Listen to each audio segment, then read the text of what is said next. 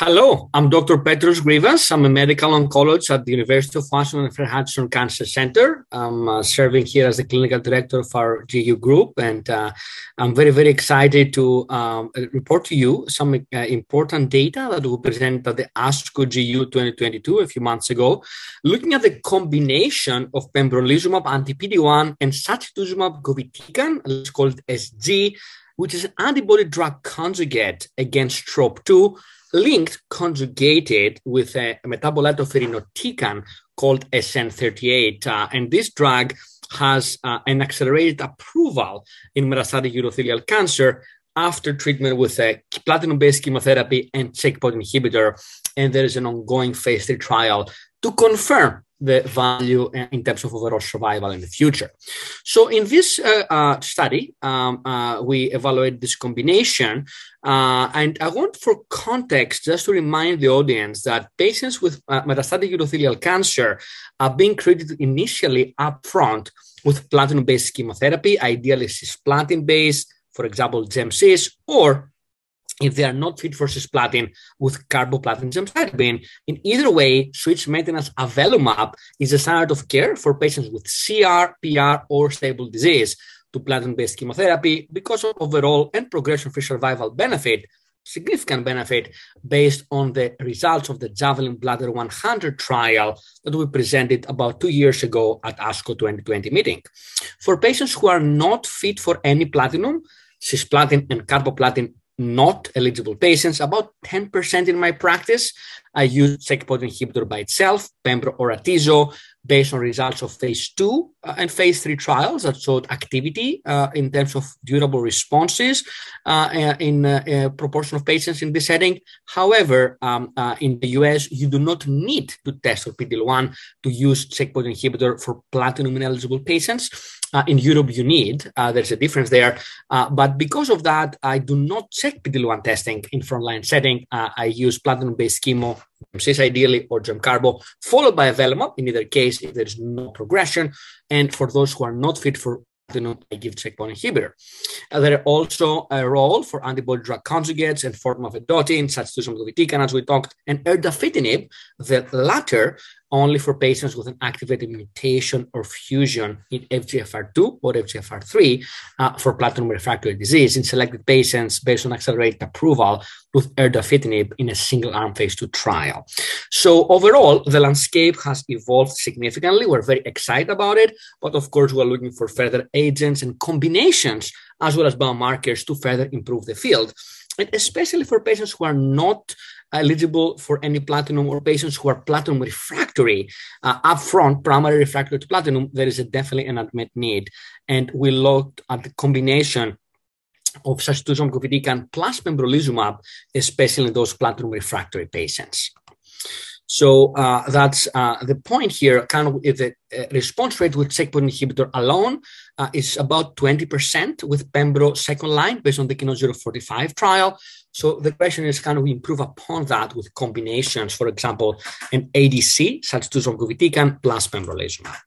So that's the SG structure, as I mentioned before, and anti-TROP2 antibody and a linker which hydrolyzable and the high drug to antibody ratio connects, links that antibody to a toxin, which is called SN38, is a very active metabolite of irinotecan, a topoisomerase 1 inhibitor. We know that antibody-drug conjugates could potentially induce immunogenic cell death, can release new antigens, and this can set the stage for synergism and additive effects with immune checkpoint inhibitor. And we hypothesize that we can achieve that with Sacituzumab Govitecan plus Pembrolizumab.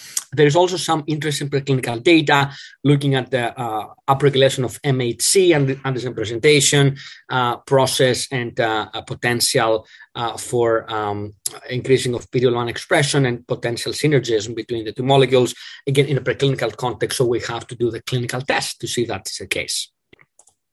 So our focus will be cohort 3, up to 61 patients with a combination of Pembro plus SG, single arm, not randomized trial. Objective response rate was the primary endpoint, and this was based on investigator assessment for the cohort 3.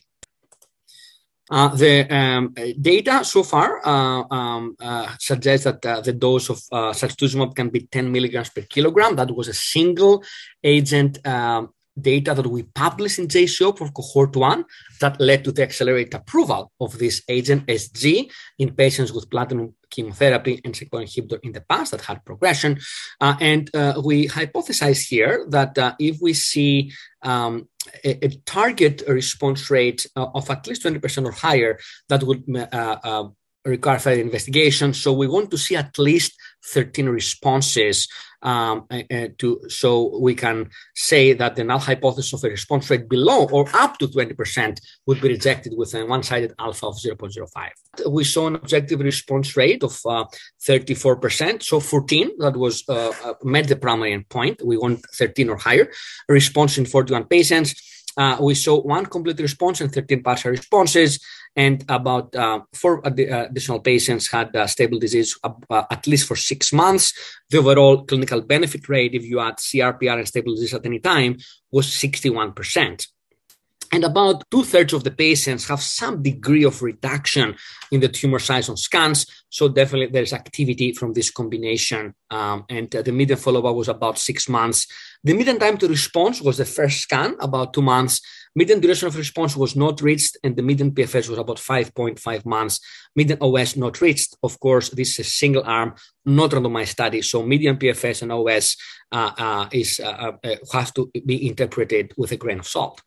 To conclude, the combination of HG plus Pembro in the second-line platinum-refractory setting in immunotherapy-naive population had encouraging efficacy with a response rate of 34%, 38% in evaluable patients, meeting the primary endpoint, and clinical benefit rate exceeded 60%. Median PFS, single-arm study, not randomized, 5.5 months. At the median follow-up approaching 6 months, median duration of response and median OS were not reached, and this combination had a manageable toxicity profile with no new safety signal and no increase in systemic steroid requiring immune-related adverse events, is what you expect for Pembro and SG alone. You saw this effect in the toxicity profile.